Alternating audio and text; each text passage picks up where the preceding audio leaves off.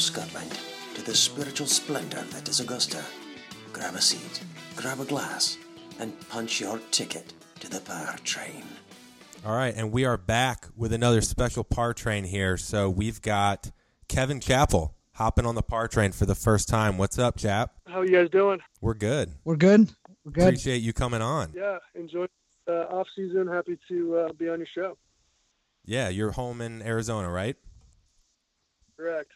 Awesome. Well, Matt, why don't you give the folks a quick backstory for people that don't know Chapp and a quick bio before we jump in here? Yeah, Chapp, we're just going to kind of run through you a little bit here. Obviously, you grew up in Fresno. You're a Cali kid. You love UCLA. You played at UCLA, Bear Down. You're currently the 32nd ranked player in the world. That's 1,161 spots ahead of the Tiger Woods. You won your first PGA Tour event at the Valero this past season. Not only did you win this year, you played in the President's Cup, and you've been on tour for many years now. So that's kind of the quick there.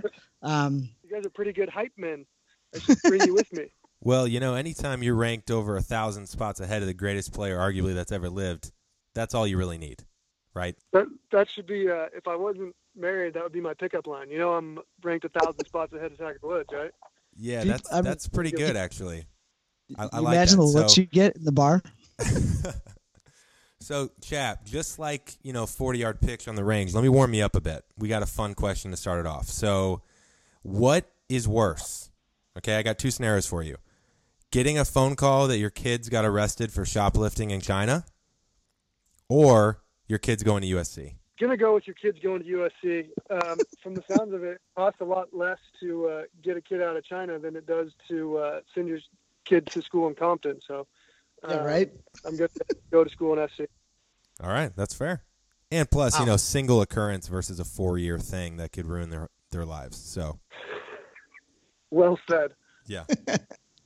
All right, Chapp, we're going to kind of get into a little President's Cup here, kind of pick your brain on a couple things and your experience. So this is kind of a first word question. First word that comes to mind on some specific teammates on the President's Cup. All right. So first word, let's start here. First word that comes to mind, we think of DJ. Athlete. First word that comes to mind, Phil Mickelson. Wow. I'm going wow. Okay. Love it. First, let's go first word, Charlie Hoffman. Partner. I knew it. Love that. All right. First word, Kisner. Entertainment. There we go. Just a few more. First word, Justin Thomas. Trophies. All right. Let's think about the captains here. First word, Steve Stricker. Captain. Okay, this next one's going to be tougher. First word, Jim Furyk. Captain.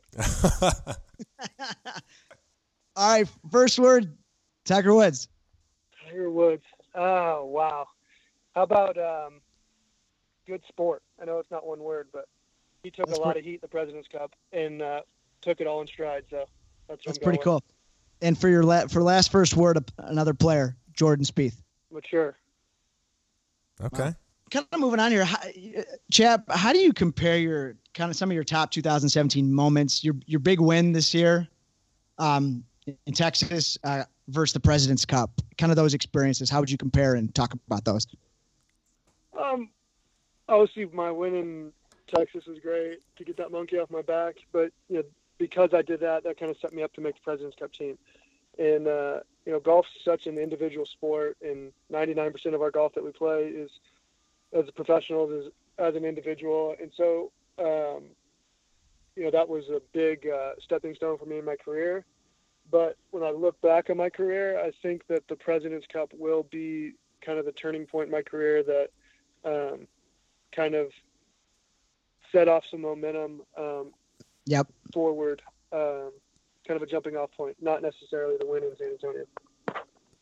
Yeah, no, that's good. And and you played well. And I think that kind of jumps into how much does your President's Cup experience motivate you kind of going forward, especially next year to make the Ryder Cup in Paris?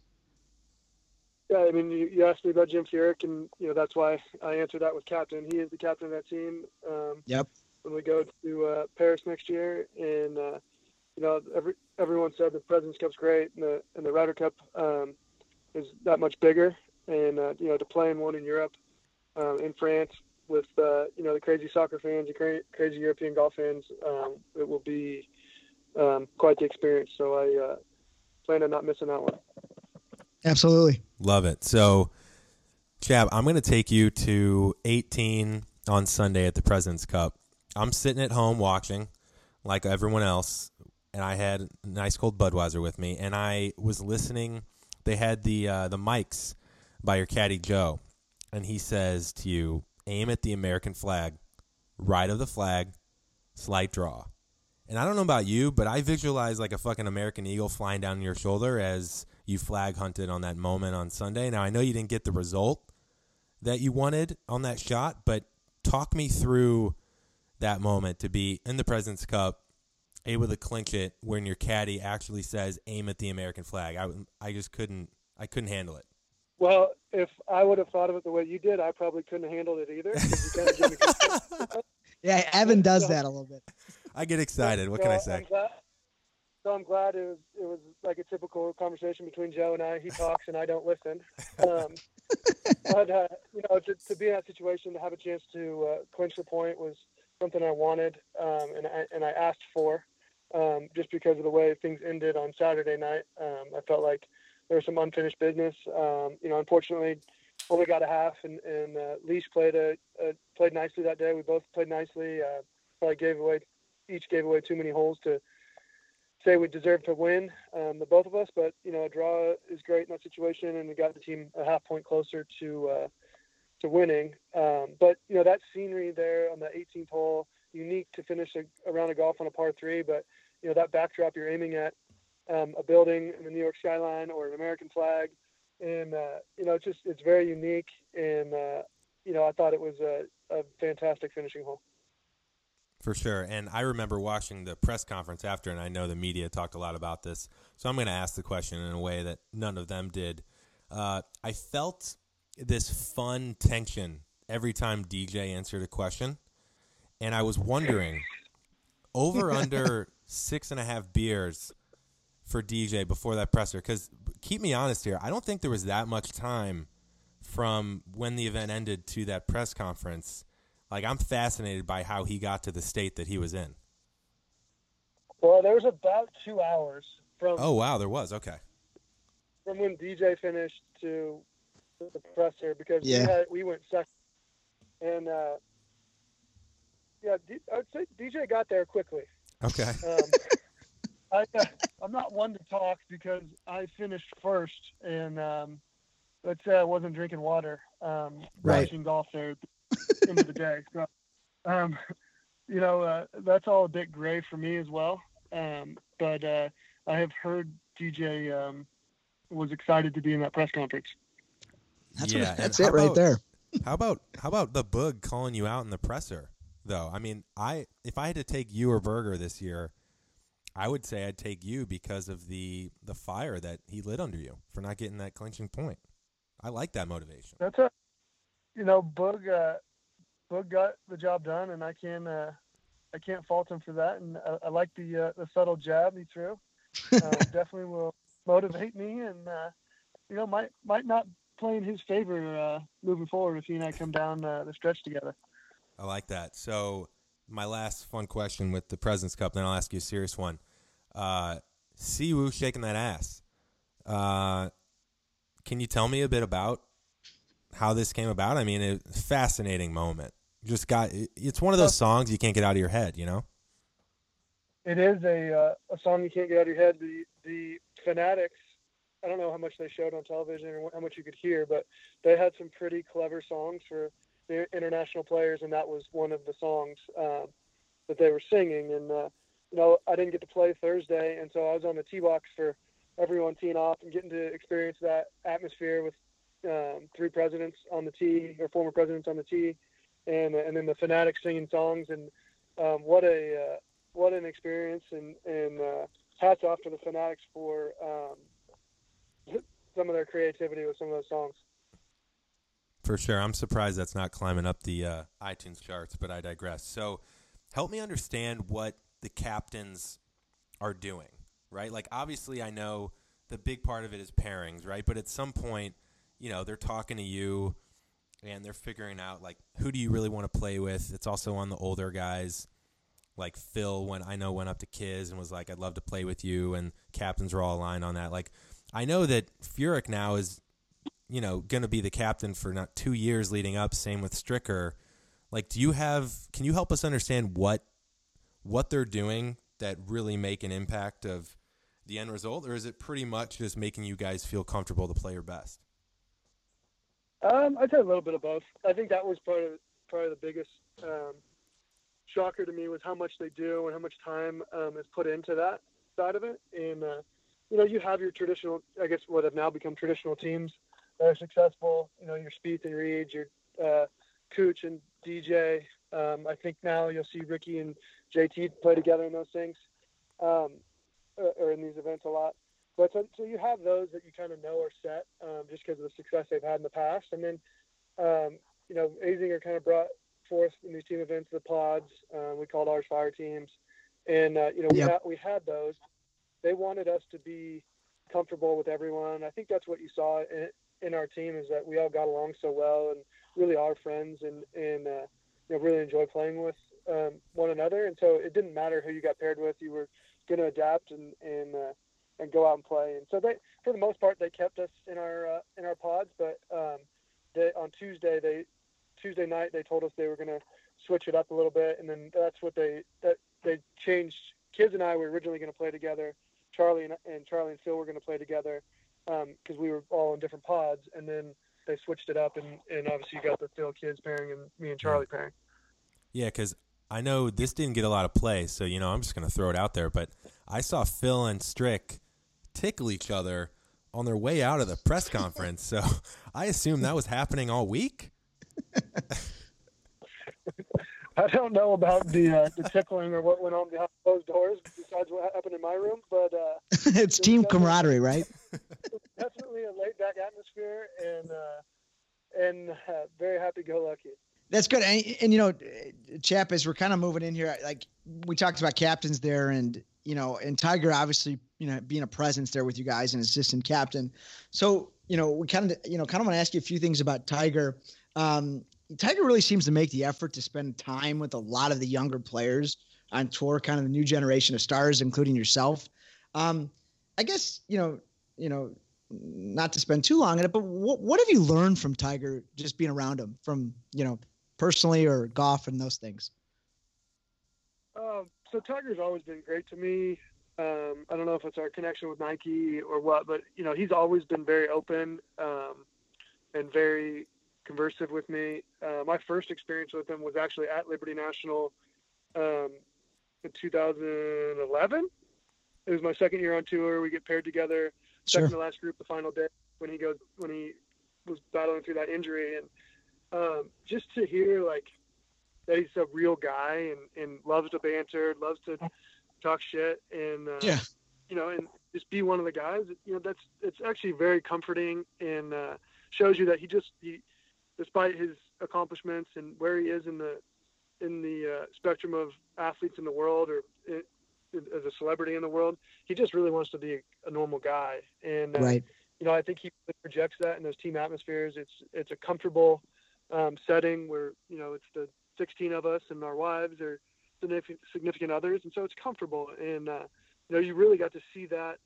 I got a glimpse of it at Liberty National 11, and you really got to see it, at the President's Cup. And even when I did a clinic with him a week later, I got to spend some time with him at Monterey Peninsula and, even saw more of it just because it was just he and I, it was a little more intimate. Yeah, absolutely. I mean, that clinic had to be a great, fun experience. I mean, kind of anything you could maybe share a little bit more about that experience, kind of being with him, kind of working the crowd, being on the range. Yeah, tell us about the trag. Tell him about Tiger's trag and that penetrating flight and the power. I want to hear all the details. All right, so let me start with how that came about. So that came about maybe the week before the President's Cup.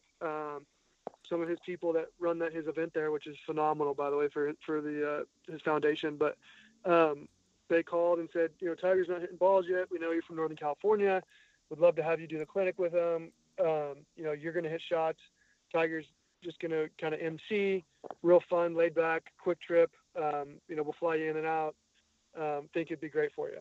And so, that came across came to me, and I was like, yeah, happy to do it. Monterey's it's close to where I grew up, and I figured I would know a few people there, and anytime Tiger's asking you to do something, you need to look hard at it and right. probably answer yes.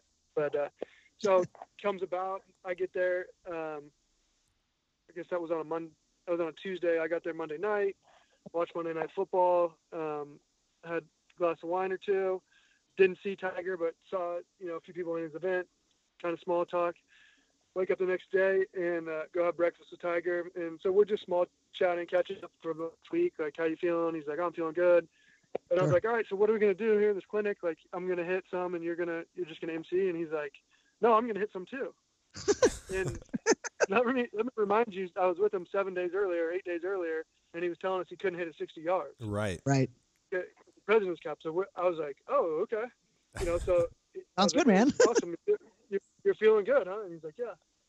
So we go out there and they introduce us, and fortunately the MC was his name's Danny Conway, who introduced us, and he's on Tiger's board of the foundation. But Danny is a Bruin, and I lived across the hall from his brother Topher in school, so he knows me, and so he hyped me up and beat Tiger down a little bit. So that's awesome. That was quite humorous. But so we start hitting shots, and you could hear the strike, and it was nice. I was like, oh.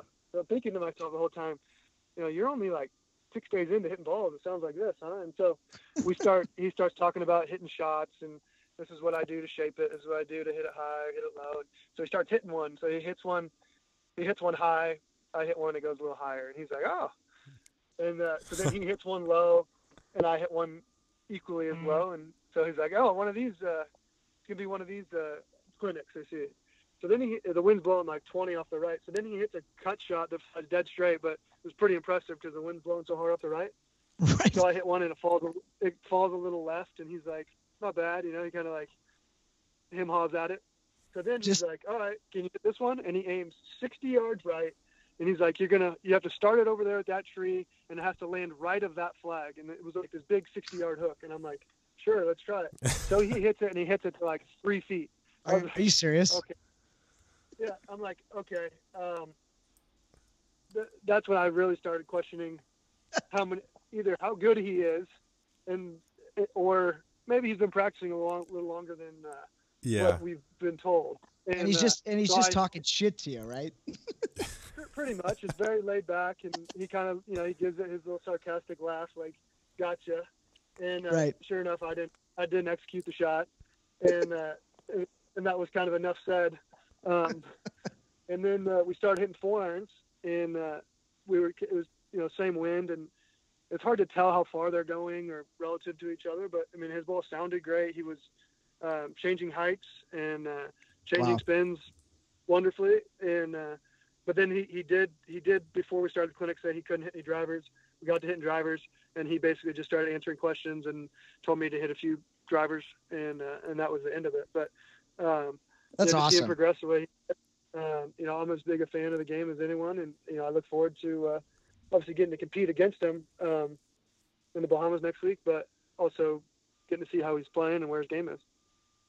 That's awesome. So let me ask you this, because Tiger is, everybody talks about Tiger, right? But he's arguably the greatest player of all time. He went through a period where, everyone talked about his chipping yips and how he's fallen to over 1,000 in the world. So I'm curious, from your standpoint, do you work hard? Like, what drives you? Do you work hard to be great, or do you work hard a little bit because you're afraid to lose it? It's a good question. When I turned professional, I kind of said I was going to get all I had until I was 40 years old. And so that was 19 years from when I turned pro, and I was going to work as hard as I could. And if I could look myself in the mirror at 40 years old, I probably wouldn't have to play golf anymore if I didn't want to. I still could, but I wouldn't have to. Mm-hmm. And, that's kind of what drives me. Not necessarily, those scenarios you painted, but so I'm self-driven. that's my goal. I'm 31 years old now, and so I got 9 years left to give it all I have, and we'll see when I have that conversation with myself when I'm 40 years old if I want to keep playing or if I want to play less of a schedule, or if I want to coach baseball, or whatever it is I want to do. But that's kind of how I've been motivated, self-motivated, and so I break it down to basically I got to get better every day. And so whether Right. that's I learned to hit a new shot today, or I can justify getting better by I drank six beers tonight instead of drinking 8. It's all about how you twist it. For sure. And you're actually one of the only people I've heard that says that, besides Rory actually talks about that a bit, where he says he sees players playing less and leaving the game a little bit younger. So that's interesting that you say that too. Listen, our generation, I'm going to include myself in with some of these young guys, but let's just say under 35. The 35 and under have played for more money than anyone has ever played for. Yep. Yeah. Throughout the years. And thanks to Tiger, in a lot of ways. It is. Thank you to Tiger Woods and Phil Mickelson, and that generation has brought golf to the forefront and the spotlight, and brought sponsors to the game that we never had. But guys don't necessarily need to grind it out anymore.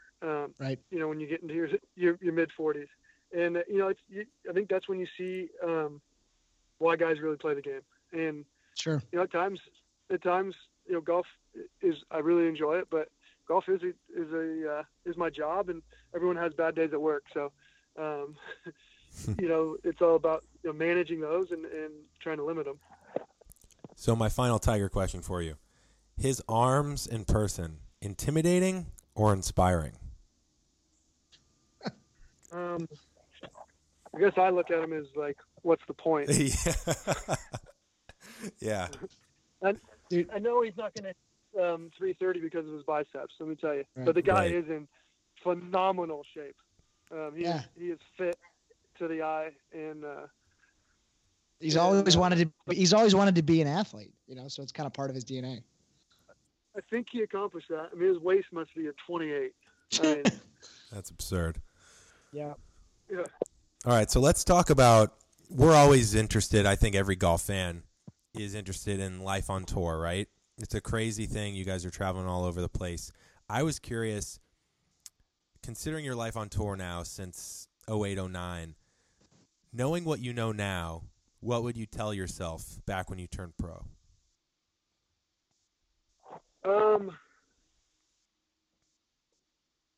Honestly, it'd be like, be patient. I've been fortunate that I've never taken a step backwards in my career. I went from having no status to Monday qualifying to status on the web.com to having a PGA Tour card to keeping a PGA Tour card to each year I finished, ahead of the previous year in the FedEx Cup, to getting in the top 50 in the world, to winning a golf tournament, to playing President's Cups, whatever it is. And I've done that in a very sequential order, and not as fast as I thought it would happen, but it's all kind of happened. And I've been very fortunate to have all that stuff happen to me. But, it's so cliched to say, stay patient, but since I did stay the course and stay true to what I believed in and what I wanted to work on, I've been able to accomplish those things. Yeah, I think it's really interesting what you're talking about. And, Matt Kuchar talks a lot about natural progression. Kind of, you've really improved over your career, making more cuts, some really high top finishes. Kind of early on, you were making the tour, high major finishes. Then, you finally got your win in your President's Cup.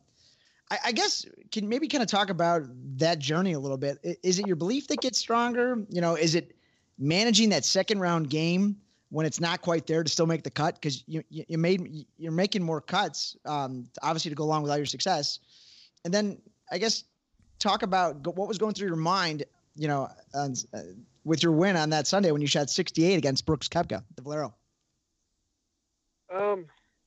So the natural progression of the game is, I think, one we all battle, and we all kind of go through it at our own pace and our own rate, right? You see these guys that the Jordan Spieths and Justin Thomases that have so much success so early on. Right. I look at a guy like Matt Kuchar. He's a journeyman. He's been up and down once, from web.com to the PGA Tour, back to web.com, back to the PGA Tour. And, but he's a perennial top 20 player in the world now. And he's true to himself. He's never going to do something that, or try to do something he can't do. Everything about him is unorthodox, but he will flat out go out and compete and try and beat your ass. And, I think that's something I can learn, and have learned from, is that it doesn't matter what it looks like or, even what it feels like. It's at the end of the day, it's about shooting a low score. And, so when on a Friday afternoon, when you're going to finish on the front nine of a golf tournament and feel like you're not even a part of it, but you birdie the last three to make the cut by one, and you've given yourself another chance, and sure, to move up the leaderboard on the weekend, and that's important to have tournaments that you salvage when you don't have it. And I think that's one thing I've learned, is that limit mistakes. As long as I've learned I'm talented enough that if I can stay present, stay in a golf tournament, stay in a round, that I'm going to have my run. And, it's a matter of like waiting out that run and knowing it's going to come, and you'll have that magical hour, whether that's every day or magical round in a tournament that kind of keeps you in it.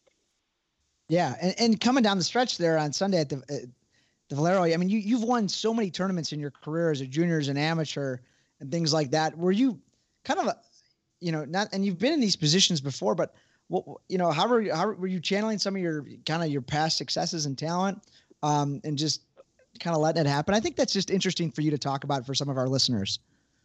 Yeah. So I'm sorry I didn't answer that part of the last question, but no, that's okay. So you hear this all the time when people have a breakthrough, that, they were so calm and they were so, everything was so clear, and it really was that day. I kind of felt like I was in control the whole day, and it was mine to win. I make bogey on 15, and to fall back into a one-shot lead. And I told my caddy, I said, we're the only, I think I finished at 13 under. I said, we're the only one that can finish at 13 under. Or maybe it was 12. We're the only ones that can finish at 12, because they were one shot back. Tony Finau and Brooks were both one shot back playing 18. And at the time, when I was on 16, I said, we're the only ones that can finish at 12 under. No one was going to get there that day in two. Even those two guys, it would be a struggle, and the pin was in the back of the green, so likely wasn't going to give up an eagle. So with them only having one hole to play, we're the only ones that can get to 12 under. And Joe's like, yeah. I was like, all right, so if we get three chances, we can get three looks at it coming in, odds are I'm going to make one of the three. So that immediately set a goal, and we tried to go accomplish that goal, right? To just get three looks and see what happens. So hit a great shot into 16. I actually thought it was closer to the hole than it was. It was like right on line, and one of those shots that the closer you got to the green, the closer the ball got away from the hole. Yeah. So you're like, damn it, I really do have a 20-footer, but it looked like it was 2 feet. So just missed a 20-footer, and then 17's a unique hole there, drivable hole, real goofy green, 3 tiers, and you got to get it on the right spot. And I hit it, in the right fringe, but really didn't have a play to hit it close. And 2, I could have chipped it. It was off a tight lie, basically chipping it off the green, and downwind. And if you hit it, you can miss the green. And so basically, my caddy Joe and I, finally made a good decision and said, well, why don't we stick to the plan and just try and get a look? So I hit a putt and just didn't hit it hard enough, so the slope took it really far left, and I had a 15-footer, another good look, and just missed that one. And 18, I had been in that situation there before. Right. I guess it was a 10, and when Brendan Steele won, and so it's a tee shot I'd hit before into the same circumstances, something I was comfortable with. Knew I wasn't going to get there, so I didn't have to smash it. So I just kind of hit something out of the heel, a little heel cut out there in the fairway, laid it up further that Saturday than I did, further than I did on Saturday. Saturday I laid up almost in the hazard, and so we made sure to hit it further down there, and just had a good number. And when I hit the wedge shot, it looked a little long to me, and then the crowd reacted a little goofy, and then now that I've seen the highlights, the ball got into the back fringe and spun, and was a good look, and one that it's a putt that gets often made on Sunday. There, Charlie Hoffman made it the year before to win. So Absolutely. kind of knew the read, and I just told myself to hit as good a putt as I could and see what happens. And I did, and it was online the whole way, and then you got to see kind of a raw reaction to a bunch of close calls. For sure. Yeah, no, that's a good. Thanks for kind of running through that. It's pretty cool. It was a great moment to watch, and obviously, like you said, it's monkey off the back, and you're gonna keep it going. Now he's an American hero. I mean, the guy's really moving up there. So let me ask you. I know it's all about routine, right? So can you walk us through your current routine, your practice routine, maybe a drill or a swing thought or something in your game, whether it's mental or whatever, that you think has changed your game or elevated it / you spend the most time on, that some hackers out there can benefit from? It's a good question. So for me, currently, as I'm doing this podcast, the focus is is getting the short game better. Are you putting right now? Distance wedges to chipping and putting. I'm not. I probably should, though. Yeah, you should. Although then you couldn't drink, so we urge you to get a beer. I don't know if you end up getting one. No beers yet. It's only it's 2:30 on a Tuesday holiday week. Yeah, Yeah, I'm too deep. I'm too deep, so it's cool. Sorry, go ahead. Relax, Ev. You might have a problem. You might need to call someone. So Yeah, no. I have a focus for the off season, and I found a lot of distance last year off the tee, and when I broke down my year statistically, I didn't take advantage of that. Being closer to the hole didn't necessarily equate to making more birdies, and there was two reasons for that. I didn't wedge it as well as I can, or well as I have in the past, and I didn't. When I did wedge it well, I didn't convert putting. So just really focused on getting the ball in the hole. I purchased a TrackMan, which is something I kind of swore I would never have, but it's not for the sake of It's good. It's not for the sake of the numbers with the golf swing. It's more of the tracking the golf ball and how far it's going. So I've created some of my own, I guess let's call them tests, or on TrackMan they're called combines, to challenge my wedge game and my iron play. And then, my goal for the year, putting it, is to create a plan and stick with it for the 25 tournaments I play. So never change putters, never, change the way I'm practicing, kind of stick to the process and see if at the end of the year that the results show up, or after totaling everything up, if you see the improvement. I think one thing I can do, especially with putting, is you have a bad day, you blow it up, and you try something new. And for someone that historically hasn't putted it as good as others, I need to try something different, and that's something I believe in and I'm committed to. So that's good. And Chapp, you kind of have a mixed set of clubs with your equipment. And how often are you? Which is great. I think more players are kind of doing that these days. I think because you're trying to cater to your style for your wedge game and your long irons and things like that. How often are you testing clubs, maybe a little bit throughout the season, or what's it been like for you? I need to answer that question honestly, because I don't even really know what I'm playing at the moment. I just had to think to put some thought into that. But, I play TaylorMade woods and a Titleist golf ball and a Scotty Cameron putter, and that's what I'm committed to, and I will play those for sure this year.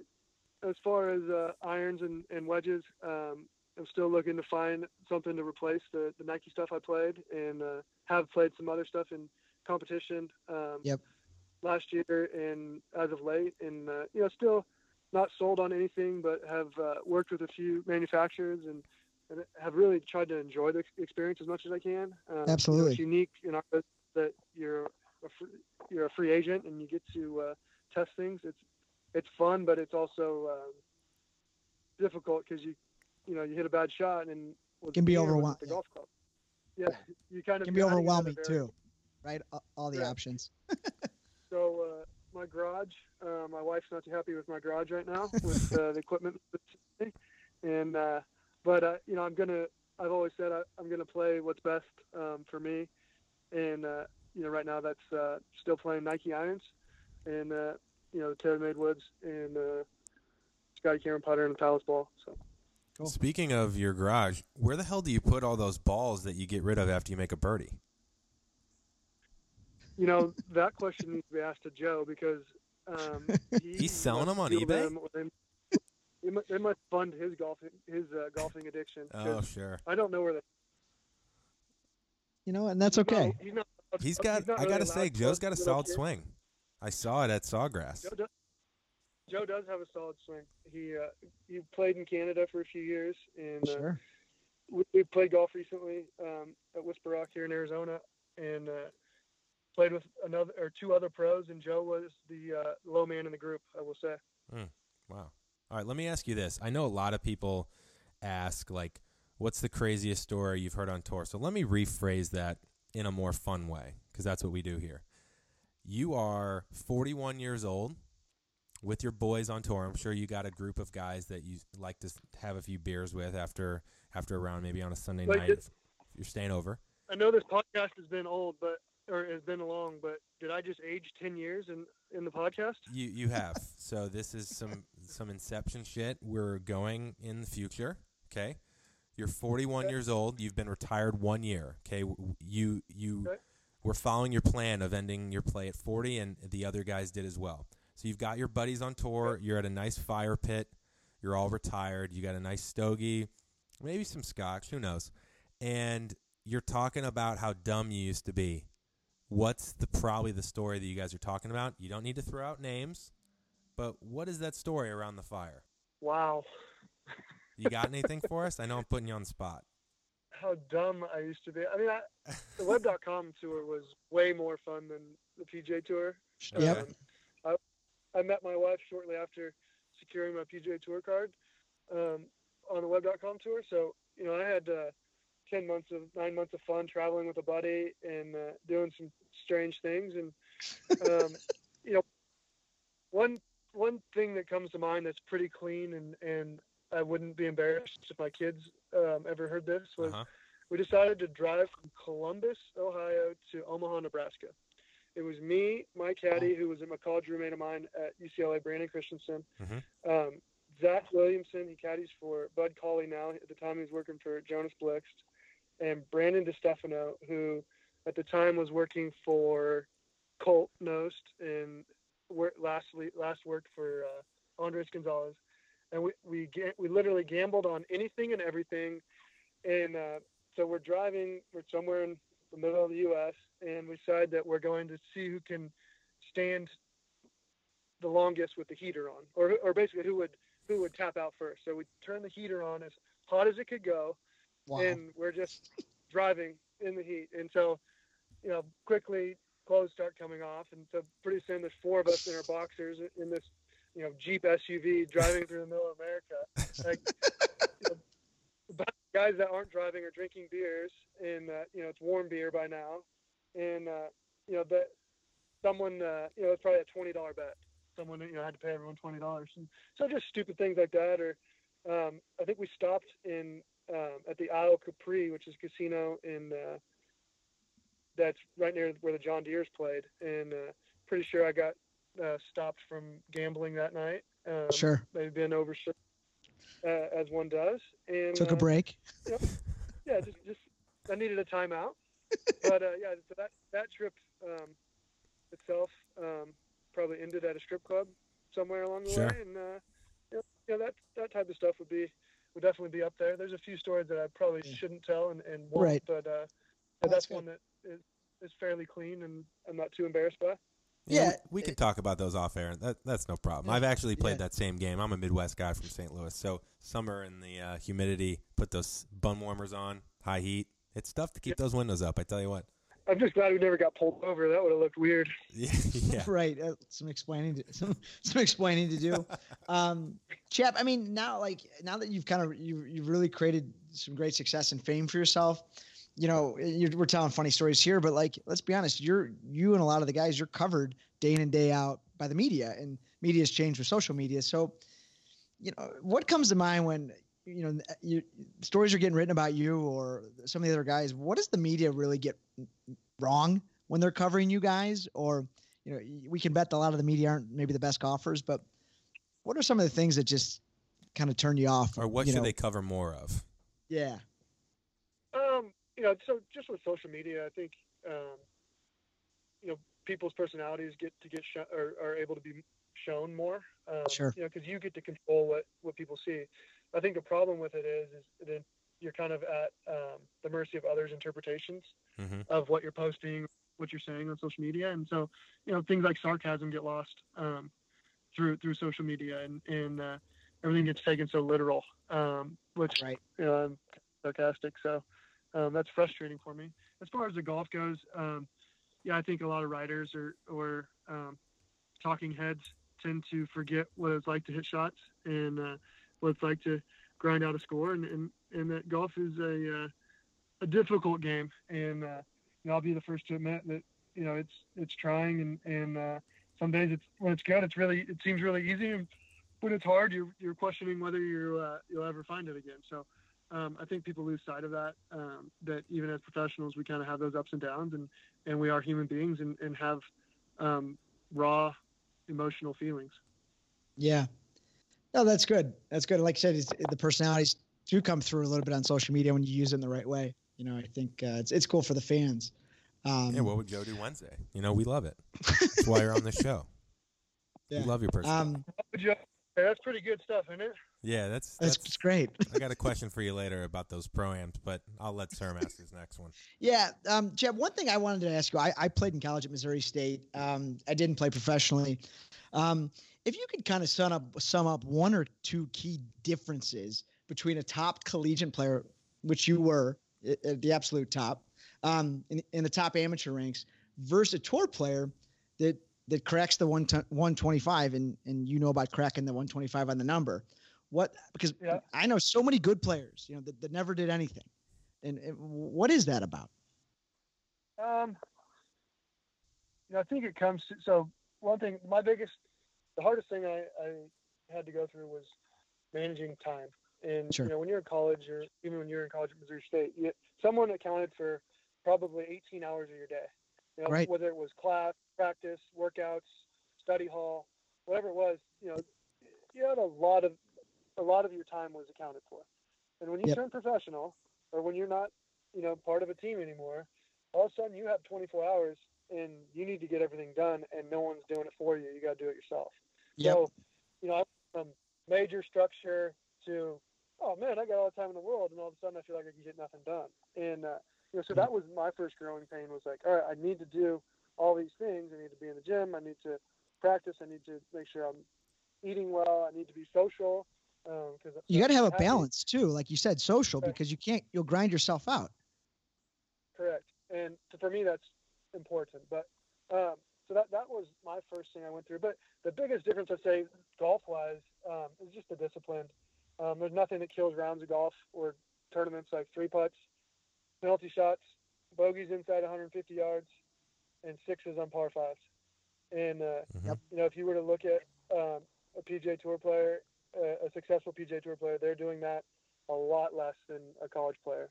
Let's just call those unforced errors. And if you can keep just that category itself off of a the scorecard for 72 holes, you're probably going to be in contention, no matter what you do on the other holes. And, I think that'd be the biggest difference.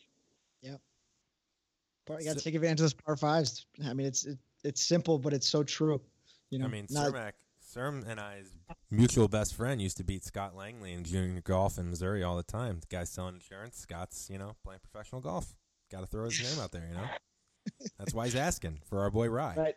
Oh, thanks, Chapp. The old name drop, huh? Yeah. So I got a real talk for a second, okay? This question I've been wondering for a long time. So I'm going to take you through another scenario. I'm a big scenario guy. Let's say, I know you like to play that draw. So let's say you get a little bit over the top, you snap hook the shit out of it. Well, let's say you look down at the ground. This is the most common move of a pro, right? You look down at the ground, you look at the club face, you're a little confused. Like, is that an act? Or you actually freaking out a little bit inside like the rest of us? Like, how the hell did that shot just happen? Or is something actually happening from the ground to the club face that just caused a 40-yard hook? Okay, so the ground look is like, oh, I'm looking at the divot. What did the divot look like? Well, Okay. Always tells the story. If you're, yeah, but I think I mentioned TrackMan earlier. I think that's disproved that, but that's another story. But anyway, so people look at the divot and then they look at the face. Like, is there something on the face or something in between the ball and the face? Okay. But I'd say mostly it's an act. You're being dramatic. Remember, we are entertainers, man. I know. I love it. I love it. I love hearing that. So speaking of entertainment, that is a perfect segue to my final question about life on tour. Mic'd up caddies. So I used to work at the NFL. Mic'd up is a big thing. Let's say Joe knows. Like, obviously, you're not going to do it all the time because you guys are going to talk about whatever, right? And that's infringing on the fun and privacy that you're having out there. But if you know that you have one round every few tournaments or every couple months that Joe's going to be mic'd up and the TV audience can listen into your conversations, why do you think that hasn't happened yet? I mean, what is the positive in it for the player and the caddy? That's all I want to know. I'm going to ask you a question. That's a good one. I like you. There's Turn it around on me. For us. There's nothing to gain for the player. It would be very entertaining. I agree, but you open up a can of worms that doesn't necessarily need to be open for the player and caddy, and you kind of intrude on that relationship and the privacy that we can have at times. Interesting. The one thing I would say to that is it's on the tour. You got to have trust in the tour of what they do with that. Like, the reason why it worked with the NFL is because everybody trusted NFL Network and films to use what painted them in a positive light, right? So that's key. But hopefully it would increase popularity of the sport, which could then reflect in higher, paychecks and purses. But no, it's a fair point. You be a company man. Yeah, I'm a company guy, Well, I would, if that's the case, that they're editing out the stuff that doesn't portray someone in a positive light, I would love to find the bloopers on the NFL, the mic'd up bloopers. Yeah, well, that makes two of us. Yeah, because that's a whole different deal. Chapp, we just got a few more things for you. Kind of really what's most important in your golf game and your personal life. So just real quickly, we want to talk about the majors a little bit with you and your experiences. First, can you kind of talk about 2017 Masters experience? Having a great weekend, having a great finish at T7, but also you had your family out there for the par 3 contest. Kind of talk a little bit about that. Yeah. So, really up to the Masters, 2017 had been a trying year professionally. I really hadn't found any form. My daughter was born in into January, and I just speaking from experience when my son was born in 15, I kind of had the child hangover for a little while, and then once the family started traveling, I tend to kind of break out of my funk a little bit, and that was about when they started traveling. Yep. And so the Masters was a fun week. Having them there, we stayed with the Kisners. We're real close. We have kids that are close in age, and so a lot of wine drinking at night, and being parents and just relax, and getting to get away from the stress of Augusta and all the hoopla that it is. But so that was that side of it made it enjoyable, and then to go out and play well was great. To see my game kind of come into form, and to play a solid back nine on Sunday to finish tied for seventh was great, and really created some momentum. And then to go out and win my next event kind of showed what that did for me mentally. Yeah. No, it's really cool. And, Chapp, you've had some great finishes at the U.S. Open. You've had T23, T10, a T3, pretty impressive. What do you think it is about the U.S. Open that maybe seems to fit your eye, kind of in your career as you're still early in your career, but kind of what's led to that success, some of that success? Guy's a grinder. Oh, well, I know that. So it's a good question. I think it gives you a little insight into who I am as a person or how I look at things. But I've always looked at the majors as the person that fucks up less is gonna win. And in those events, you're going to mess up. You're going to make bogeys. Most of the time, you're going to make a double. Right. And it's about doing less. And so we're there when you're in trouble, about getting out of trouble. and salvaging. And so often in regular PGA Tour events, when 20 under par is winning, it's you might be out of position, and you got to try to score. You got to take on more risk to try to get in the golf tournament, to try and stay in the golf tournament. And just having that attitude's given me a little bit more peace of mind, I guess, in those events, and led to some success. No, it's pretty cool. I think you're hopefully due to win one of those, if not some of the other majors. It seems like your attitude certainly fits that pretty well.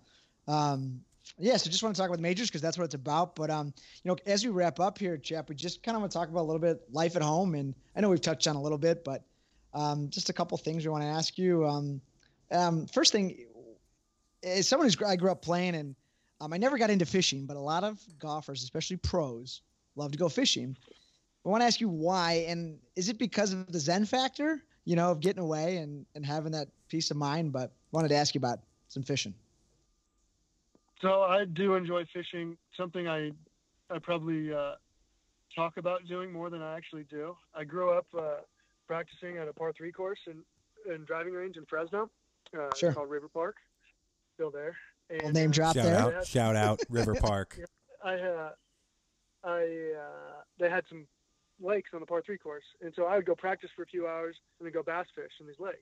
And so that's where I really enjoyed it. And I don't even know if it was fishing, I didn't study how to catch the bass. It was more of these fish were wanting to be caught. No one was fishing them, and so I mean, even me, the amateur fisherman that I am, could catch fish there. And that's the name of the game. It should be called catching, not fishing, because a lot of the time you go out there, you don't catch anything. So, right. But as a whole, I think golfers are outdoorsmen. We're outdoors a lot. And, we have that in common with the sports like hunting and fishing. I would love to fish more, love to have a better understanding of it. And so, it's something I try to do.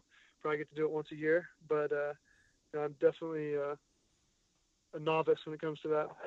Yeah, it's something you've been doing for a long time. It's pretty cool. Yeah. Yeah, and we know that you're a family man. You got 2 kids, great wife, and I read your wife's 18 facts. It's on your website. Great website, by the way. Everybody should go check it out. KevinChappell.com. Little plug there. Thank you. You're very welcome. We read that you're a big conspiracy theorist. I couldn't let this podcast end without hearing your go-to favorite, most passionate conspiracy theory. Do you got one on the ready for us? One of my favorites is the Denver airport and kind of what's being hid there and what all the subplots behind the Denver airport. And I am a conspiracy theorist in the sense of I don't think we always hear the true story. Mm-hmm. I'm not trying to take away lives that have been lost or in some of these traditional conspiracy theories, because I know that's terrible. But I do become infatuated with trying to figure out what the truth is. And I've been known to stay up till wee hours in the morning watching conspiracy theory videos, and so Chapp, pay for it the next day. Chapp, I just Googled Denver Airport, and this is involving art. Yep. Oh man! You got 45 minutes. Watch it. There's a good video on YouTube about it. That's incredible.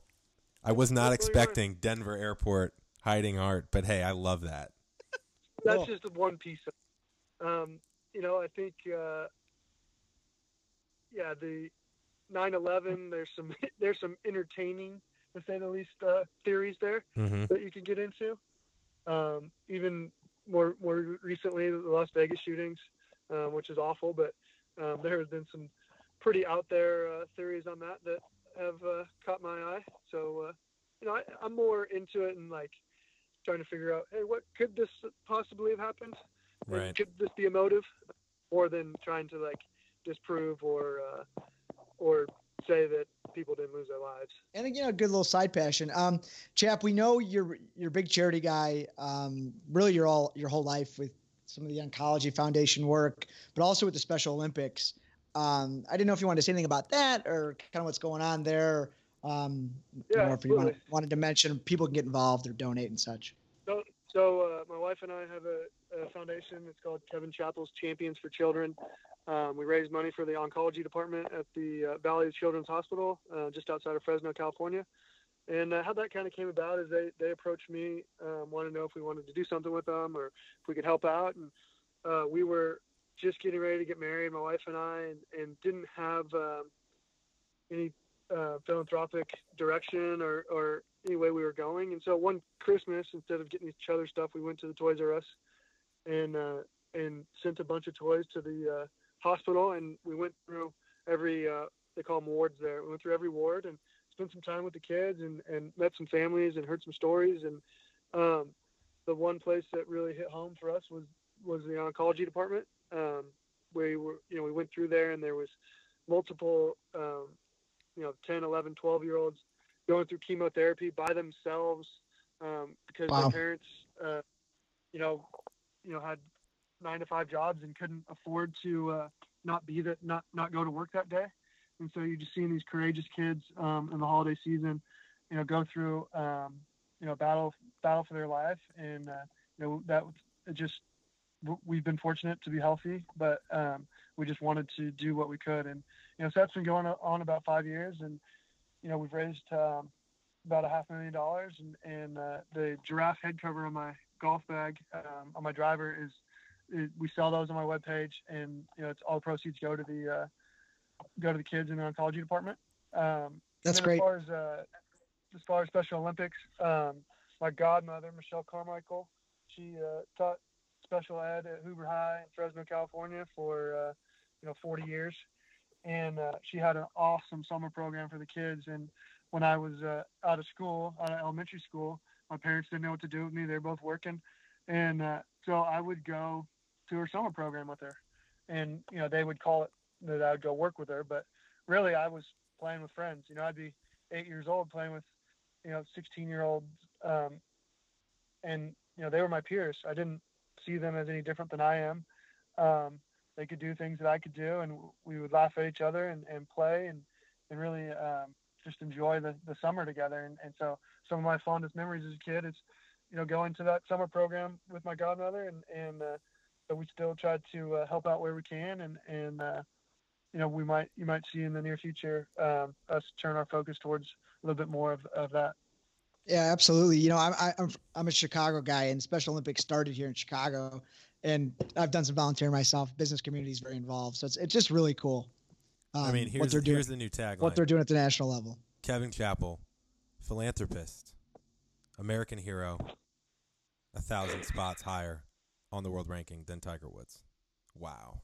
I don't know where you get the American hero from. But, I think he just don't know if I'm worthy of it.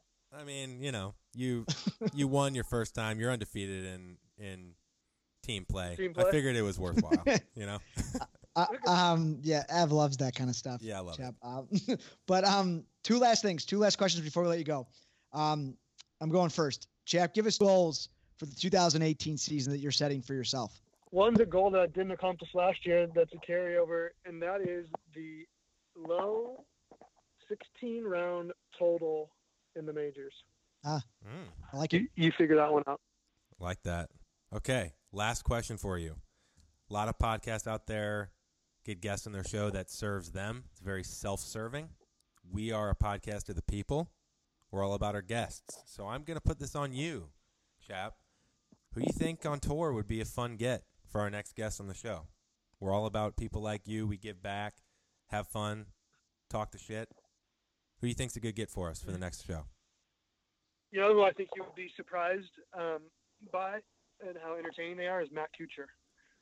He was the most getting to know Matt on a little bit more of a personal level at the President's Cup. He is one of the funnier human beings I've ever met, especially for going to Georgia Tech. I mean, you wouldn't expect personality there, but he's a funny dude, and he would have a lot of good stories. We could talk a little ping pong too. Oh, you could talk some ping. He's a ping pong connoisseur.